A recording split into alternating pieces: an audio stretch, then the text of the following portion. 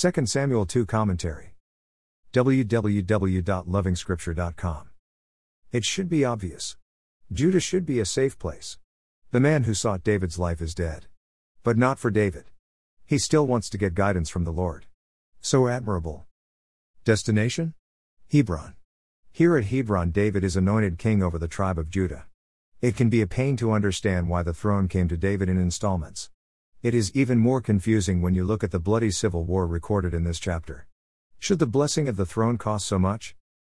The war between the house of David and the house of Saul mirrors the battles within. You would expect the Lord to simply walk in and establish his throne quietly. The reality is different. There is no red carpet. There is no peaceful surrender. Sin resists the rule of God in a man's life very aggressively. When we shift our attention from the physical to the spiritual, we easily understand why there was war between the two houses. While Jonathan graciously accepted God's choice of David as the next ruler of Israel, and supported him, honored him, and wanted the very best for him, the rest weren't quite similarly opinioned. The saint is well to appreciate that not everyone saw their appointment letter. Not everyone accepted it. Not everyone rejoiced. Yes, Saul was the problem. But in reality, Saul was simply the shell of the real problem. So his death isn't exactly the end of the problem. The problem still existed. So the war continues between the choice of God and the other side. You cannot eliminate foolishness by eliminating fools.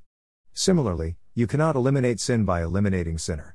We all know the writer would not be here to write these lines, and you would not be there to read them. This thought takes us to Calvary's grace. David's throne is shadowing this function, but we are yet to see this picture. David shows his class by thanking the men of Jabesh Gilead for taking care of the remains of King Saul and his sons. There is room for diplomacy in the kingdom. Zeruiah was David's sister. Joab, Abishai, and Asahel were therefore David's nephews. Asahel is killed and buried.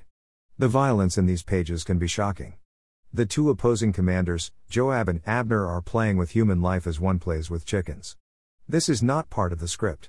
This kind of lack of respect for human life is what made Cain lose his position in the presence of God.